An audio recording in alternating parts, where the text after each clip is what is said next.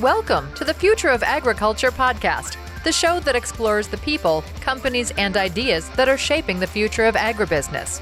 Innovation, resourcefulness, and collaboration are essential for feeding a growing population, and we believe the agriculture industry is up for the challenge. Please welcome your host, Tim Hammerich. Hello, and how's it going? Thank you so much for downloading this episode of the Future of Agriculture podcast. My name is Tim Hammerich. I'm an agribusiness recruiter, and it's my pleasure to bring you these stories every week of the people, companies, and ideas shaping the future of agriculture. This show is a proud part of the Farm and Rural Ag Network, so if you like ag podcasts and blogs and vlogs and that good stuff, head over to farmruralag.com and check out some other good ones over there. I'm loving this series on accelerating ag tech. When I first started this podcast, I think this is what I had in mind. Early stage startups and the ecosystem, the resources, the trials and tribulations of growing a company in this industry and bringing new ideas to the market. I'm loving it. I really hope that you are as well. And if you've been tuning in, especially to the follow-up Friday episodes, you know that we're profiling not only the startups themselves, but also the accelerators that have helped make them successful. So as I've been talking to these startups, I've asked them about, usually I ask the question about what accelerators were you part of and what other resources did you tap into? And I was pleased via Mobius, actually, if you remember that episode, to be connected to Pete Nelson. And Pete and his program Ag Launch has come up before. In fact, you'll recognize several of their portfolio members as even being guests on the show before Accelerating Ag Tech. So his presence has been felt before I even knew what Ag Launch was. And I was lucky enough to have an introductory call with Pete as an introduction from Mobius, and was so blown away by his very clear vision for what was currently going on in ag tech and how we could build this ag tech ecosystem to be more effective so that companies could actually grow to more widespread customer adoption. So loved his comments so much that I said, you know what, we don't need to do a 5-minute episode about this. We need to do a full interview about this. And so I brought Pete onto the show. So I think you're going to enjoy this. This is a good sort of mid-series check-in on the state of the ag tech accelerator ecosystem and just the ag tech ecosystem in general. So loved this interview, really enjoyed speaking with Pete. I look forward to continuing to check in with him because I really think he has about as clear of a perception of ag tech of anybody that we've talked to since probably we had Sarah Nolet on when we kicked off the series. Anyway, I'm going to stop talking now. Sorry about all this. And we are going to turn it over to Pete Nelson. Pete is the president and executive director of Ag Launch. And Ag Launch, he's going to tell you all about it, but it accelerates new innovations in food and agriculture with a very, very clear focus on technologies that will be sold to the farmer. So here's my interview with Pete Nelson of Ag Launch.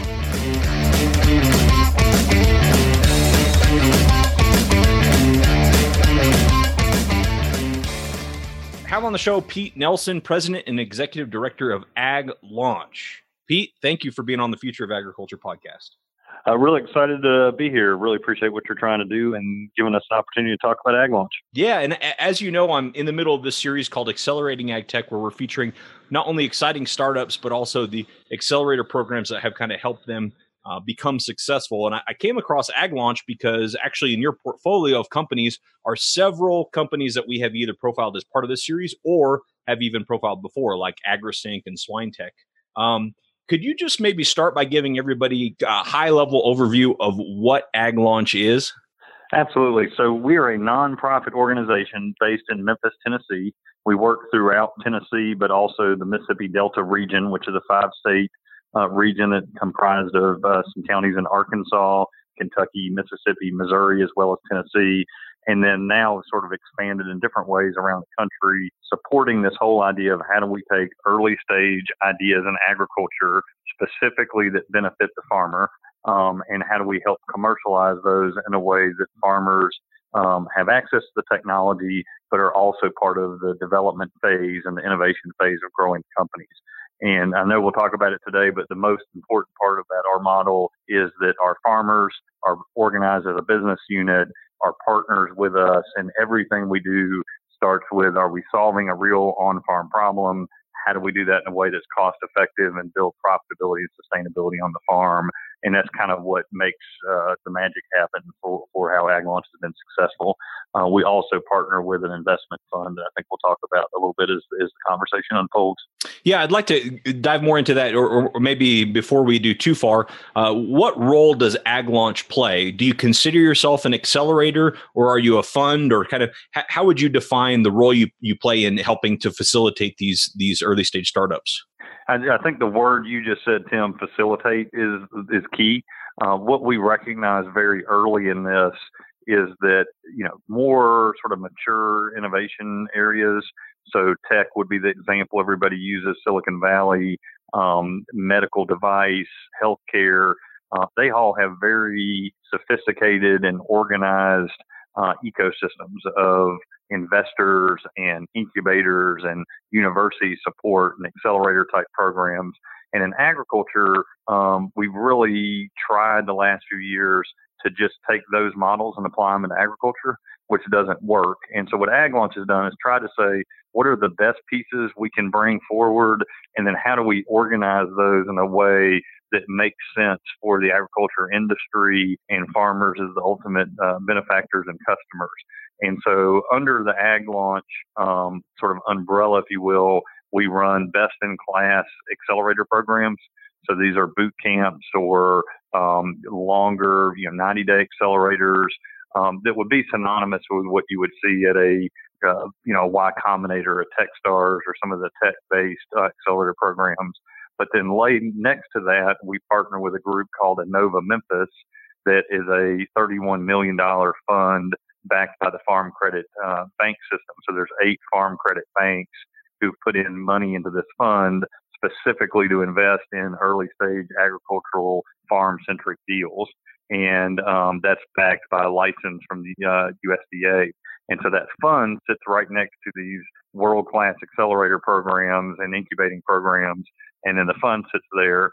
And then we have a relationship with Farm Journal Media where we're able to actually talk about the companies, get publicity, put those out to growers through all of their publications. And they've got magazines and websites and all the major verticals. So we've layered those pieces together. And then underneath all that sits this farmer network structure that we've built, which allows the growers to actually participate in field trials, screening the new deals, helping make investment decisions, and really ensuring the relevancy of each of the projects we work on. So yes, an accelerator, but we also really are sort of bread and butter is how do we collaboratively build a network to support ag innovation in a way that we are starting to really see some turn. And in your mind, Pete, how does this ecosystem for ag innovation need to look different from other industries, tech and healthcare? I know you mentioned it doesn't really fit just apples to apples, but also there are some things we can pull from that and other things are just totally not the same. Could you just kind of provide a little more detail on how ag is different? Yeah, I mean, there's a couple of very specific areas. One is the physical space. I mean, if you're working on a tech deal, you can be in a co-work space in downtown San Francisco, writing code, and go out and interact with your customers right out on the street. With this, the incubation is actually done on farms all across rural America. So you've got logistics issues associated with that, cultural issues, but the innovation does not happen inside 4 walls in a lab, but actually happens in the field as we get feedback from customers. So that's kind of one piece. The other piece, and your audience will know this well, but depending on who you talk to, there's 60,000 to 100,000 farmers across this country that produce 90+% of the food. It's a fairly small, close-knit group, whether you're an almond grower, out in California, or citrus grower, a big row crop grower in Iowa. And a lot of folks talk to each other. And so this whole idea of sort of there's millions of customers out there is just really not the case. So it's a much more peer-to-peer interaction. one-on-one building out your customer base, which just really is a little different from sort of how scale is thought about. So that's another sort of big difference. Probably the third one is this need to have capital that's aligned with the interest of the end customer. And so that's where farm credit really comes in well. For an investment side is, obviously the fund needs to make money, but is not necessarily looking for big unicorns, but is willing to invest in things that solve real farm problems, but maybe, a lesser valued ultimate company. And there's probably some other differences, but there gives you a few to kind of get started with. Culture is a big one, of taking an industry that is typically pretty high risk in terms of how we gamble with our farming practices in the environment and the commodity markets, but very risk averse when we think about how we build local rural businesses and intergenerational businesses as we pass down, a granary or a cotton gin or some other business that's been built as a family. Failure is not viewed very favorably. And so the startup culture, we have to kind of make us realize, a founder may have a failure. Let's keep trying and trying to make sure we operate well across that. One thing that strikes me about you, Pete, and AgLaunch is that you're so farmer focused. And in fact, every time that you and I have interacted either via email or on the phone or even recording today, you have been coming off of a meeting directly with farmers, which I think is fantastic. In all of those conversations, what are you hearing from farmers as far as their perception of the current state of ag tech? I mean, there's a couple observations. One is there's just too much going on. There's a lot of clutter, and if you look at sort of the M&A activities around, plant sciences and seeds and agri-products that have been going on, we kind of know that, out of the 500 drone companies and 500 software companies that are out there, at some point in the imminent future, there's going to be a fraction of those. And so how do you sort through all that? That's kind of one big issue. The other is the lack of calibration between what's actually needed on the farm and some of these solutions that are coming forward. So sort of in the most general sense, we have big sensors that go in the field that record tons of stuff, but are costly, hard to manage, hard to move around, hard to work around, that then move a lot of data that we really don't, from a rural telecom perspective, have the ability to move around inexpensively, to then give us recommendations that you really don't have the equipment to respond to. And it'd be great if we can get there at some point where we're responding with variable rate and other, equipment on a sort of a micro level, but, we've got room to go there. And so things overbuilt in the wrong areas and underbuilt in other areas. And what farmers, we are convinced that growers, are not going to be replaced by sort of AI anytime soon. So this incredibly complicated job of managing weather, markets, field conditions, soil types, that's going to be done in the grower's head. How do we give them better tools to understand that, not try to make their whole process autonomous? So those are some of the kind of things. We talk a lot with grower groups about, the obvious things that need to be solved in row crops, things like spray drift with all the dicamba issues.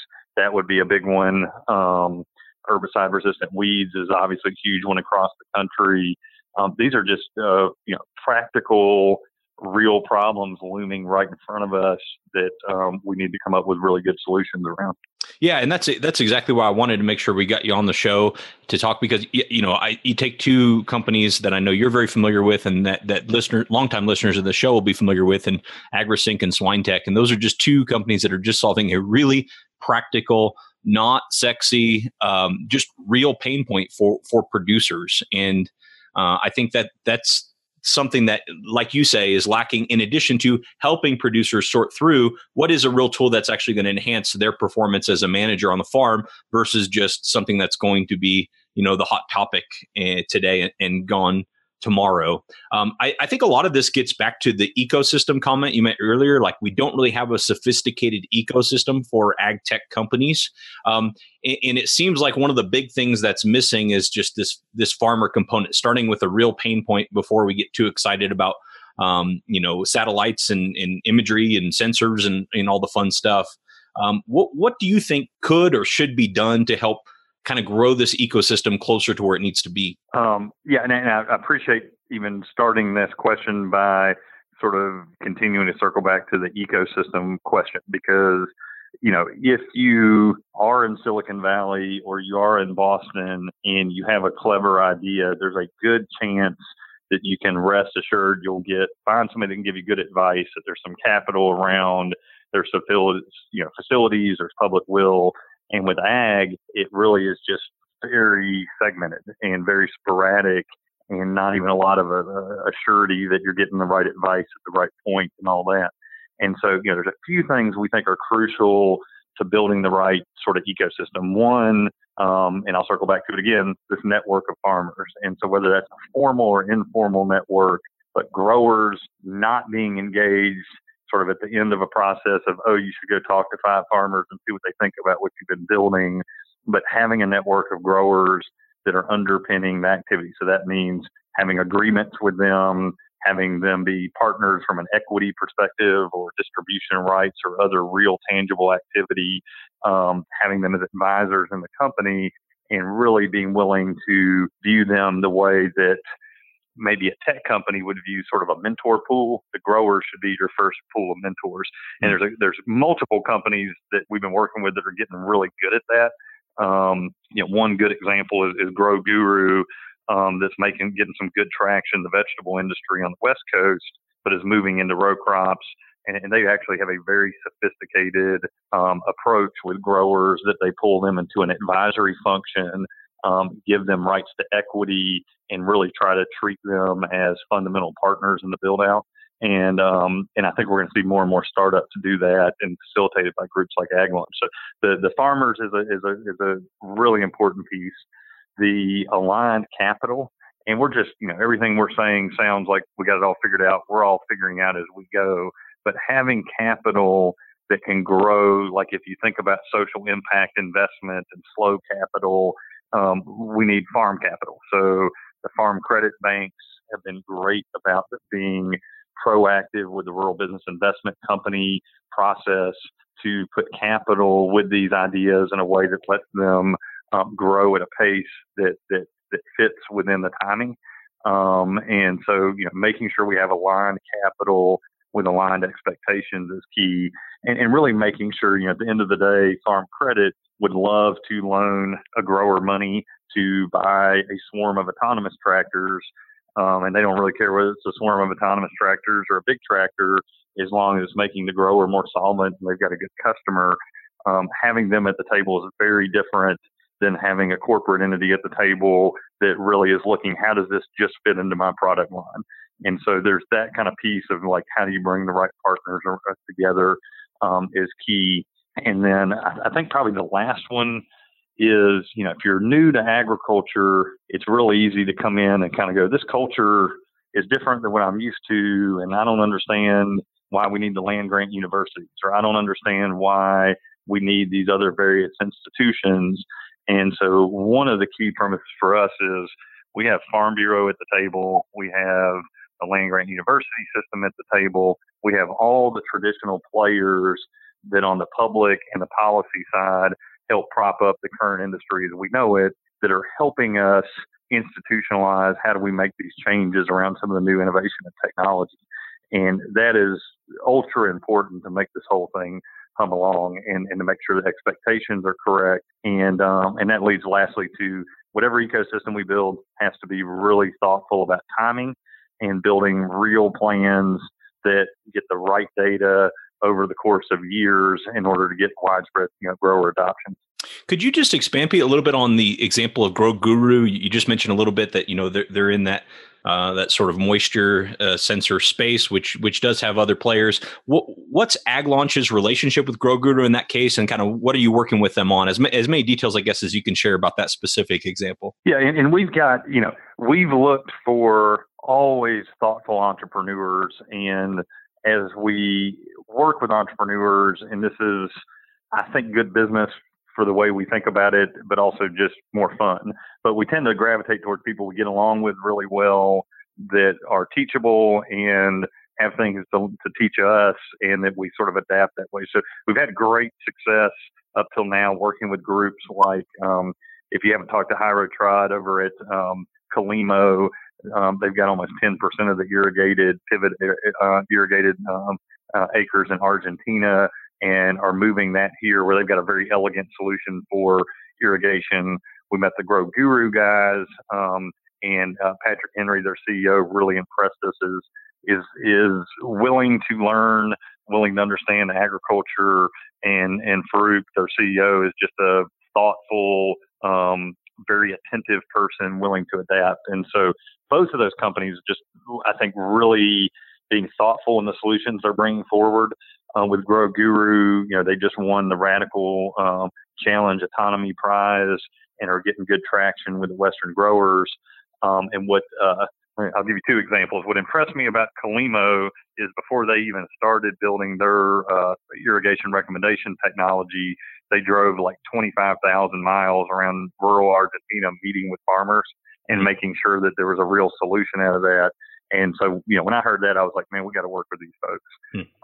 With Grow Guru, which I didn't fully appreciate until over the last week or so, that Grow Guru thoughtfully built this plan, this advisory board plan, to have growers at the table advising the company and willing to have that time compensated with actual, equity in the company, which is exactly the kind of thing that we like.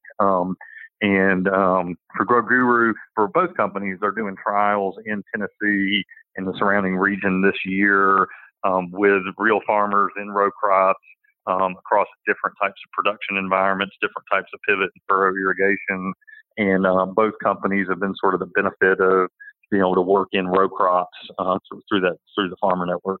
And are those the program that their involvement, I guess, with Ag Launch, is that just done on a case-by-case basis? You see an entrepreneur, you like them, you like what they're doing, you kind of like how they're going about their business, and then you develop a plan to kind of work together from there? And is that kind of different on a case-by-case basis? Yeah, I mean, all of this, and that's one of the myths of this kind of work, is that everything's just this turnkey process. So everything we do, each one ends up having this sort of a life of its own a little bit. But we have a process we call Ag Launch 365. So it's a 3-phase process. The first phase is what you would get in a sort of a normal accelerator. So customer discovery, business model. Are you on the right track? The second phase really dives into how do you build a thoughtful field trial plan. What soil types, what crops, why, how does that fit within the economic model for that farm and that crop? And then how do you think about that over a multi-year period, and what data collection partners and third-party validators you need to have together, and a real investment strategy goes along with that. And the third phase of Ag Launch 365 is let's take it to the field. This is the field level work. And what we do is we allow companies to enter at different phases. If we like the company, so this is not something that we're just kind of open providing services for whoever wants to be in, but we're selecting companies very intentionally that our farmers are interested in, and go with that whole sort of model that we've talked about. And so in the case of Grow Guru, they had been through some programs, had sort of built a pretty good model in veggies, and we brought them directly into the farmer network piece, phase 3, and built a trial plan, and were able to do this work on Norwood Farms in Henry County, Tennessee. And then with Calimo, they actually went through some of the accelerator programming and field trial planning, and then were able to take that. In that case, we did a 4-farm trial across multiple irrigation types and soil types, and a couple different crops. And so to further answer your question, yes, what we have is the growers in a pool. So they all are in this common Ag Launch farmer network. They sign participation agreements, but we do individual transactions between them and each startup company. And in that transaction, we basically in Tennessee have a cost share program with our state Department of Agriculture. So the cost are the grower puts in their time, energy, data, and land, and the startup puts in, their widgets, their technology, the technical assistance, and all that. and we're able to reimburse some of those costs through the state program. And then the farmer's time and energy is compensated with equity directly into the startup company. If somebody's listening to the show and they're thinking that they're wondering, I guess, if they might be right for Ag Launch, how would they know? What types of companies are the right fit to work with Ag Launch? I mean, again, and we're expanding into livestock and other things, but in the row crops, it's pretty simple. We're looking at things to automate, things to make it easier to transition to specialty crops, any technology or innovative idea to manage the farm better, manage water, nitrogen, address some of those problems, spray drift. How do we deal with sort of bringing microbial sort of solutions in from a application perspective and logistics issues? So any real solutions that fit in the row crop system, regardless of stage, we probably have a place for you. So if you're needing testing, we can come into the farmer network. If you need to receive investment capital. And then we're starting to build out more and more, like SwineTech's a good example, working with Tosh Farms. We have other examples like Herd Dog that we're working with on the dairy side. So we're starting to build more activity in poultry and some of the other livestock as well. Fantastic. Well, Pete, I know when we talked a week or two ago, we talked about that book, Crossing the Chasm, I think by, I want to say Jeffrey Moore, I want to say. But I still haven't read it, but my understanding is that there's this kind of gap between when a startup is starting to gain momentum before they really can kind of get to a sustainable business. And that gap or chasm is sort of like widespread customer adoption. Can you talk about that as it relates to ag tech startups? Yeah, and I think the simple way to think about it is, if you've got a new video game, you're going to get early stage, people that are really, really interested in the latest video game or DVD player or any kind of, digital technology or electronic technology. You're going to get them really, really, they're interested, they're early adopters, and they'll pay more to get the first new thing. They'll wait in line at Best Buy or whatever.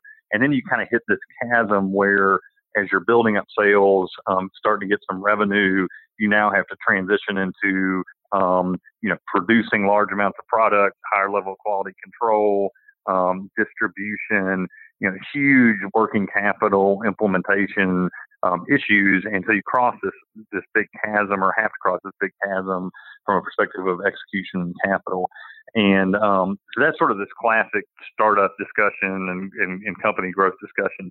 In agriculture, it's a little deceiving, and your listeners that are ag people will understand this intuitively, but we have the same thing that the electronics gadget folks have is we got early adopter farmers, 5 to 7%, that they'll really try anything. And I've got my list that, for whatever reason, over 20 years, they still answer my phone calls, but where we have a new idea or a new whatever, it's like, hey man, will you grow this? Or will you try this on the back of your tractor? Inevitably, they want to get engaged. And typically get engaged whether there's much compensation or not, just because they're interested in new things. And so what a lot of the groups have done that are ag startups that really don't kind of understand what they're doing is they sort of gravitate towards those early adopters, and they, put that on their slides, and they've got 20 farmers doing all this work or whatever.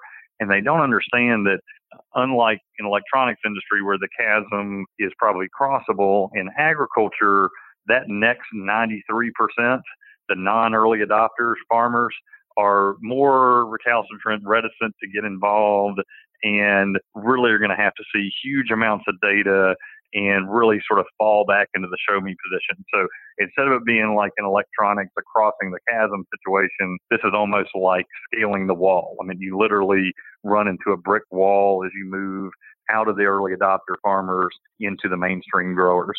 And for us, that reiterates the need to have from day one, if you've got a irrigation solution, you need to be working with the top universities that do irrigation in the country, institutionalizing what you're doing, having professors write about it, and researchers incorporate what you're doing into their work. You better have really good third-party validated agronomy data and be building that package as you go, because those are the tools that are going to help you get over what I guess we'll call, instead of crossing the chasm, scaling the wall from early adopters to mainstream. Yeah, no, it makes a ton of sense. Before I let you go here, Pete, just I want to hear just a little bit more about your background. How'd you get into this in the first place?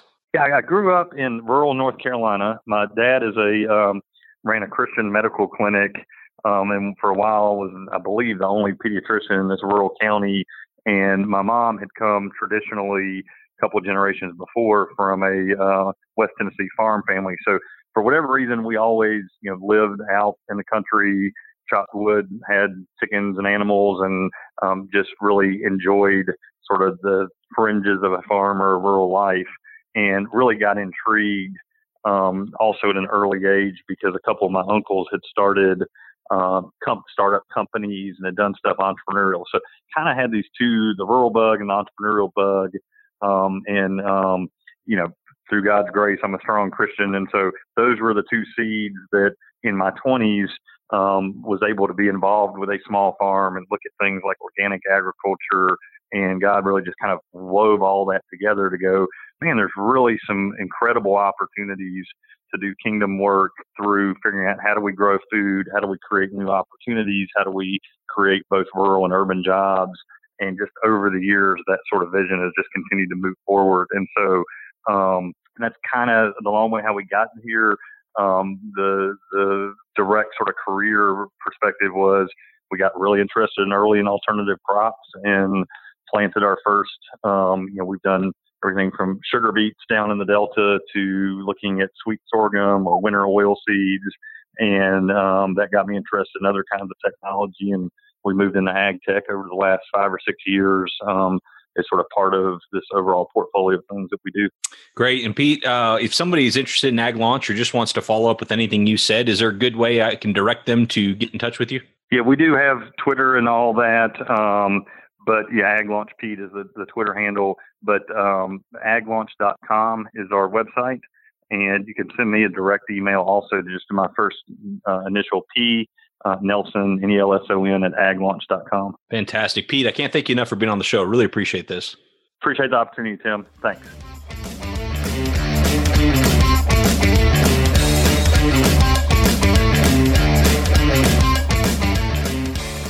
Thank you so much to Pete Nelson for being on the show. I hope you enjoyed that as much as I did. I really felt that was just a very worthwhile addition to this Accelerating Ag Tech series, and also a great connection point to several of the companies that you have already heard from in this series and before, if you've been a long-time listener. Hey, thanks so much for those of you who have been leaving a rating and review on iTunes. Got one here from the Real Last Cowboy, which is titled, I love it. I thoroughly enjoy the diversity of the podcast. Tim doesn't just focus on one type of agriculture. He covers a broad spectrum of all things related to ag. Over the last year and a half, I have personally found Tim to be very accessible. If you had a question about a podcast, don't be afraid to shoot him a message. If he can't tell you the answer, he will connect you with someone that can. Hey, thanks so much, the Real Last Cowboy. And that's absolutely true. In fact, what he's saying there very nicely, but the real truth is I probably won't have the answer for you, but sort of the niche I like to fill is connecting you to the people who are the experts. Hence, that's what we do mostly on the show here, is profile those doing exciting work in agriculture. So anyway, thank you for the Last Real Cowboy for leaving that rating and review, and all of you who have left one. If you haven't yet, though, I would really appreciate if you head over to iTunes and spread the word about these innovative stories going on in the industry of agriculture. We'll be back next week with more Accelerating Ag Tech.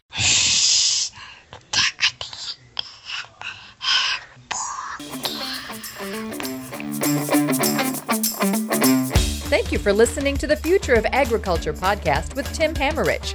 Visit futureofag.com. That's futureofag.com today to get connected into careers in the agriculture industry. Thanks again for listening, and we'll see you next week.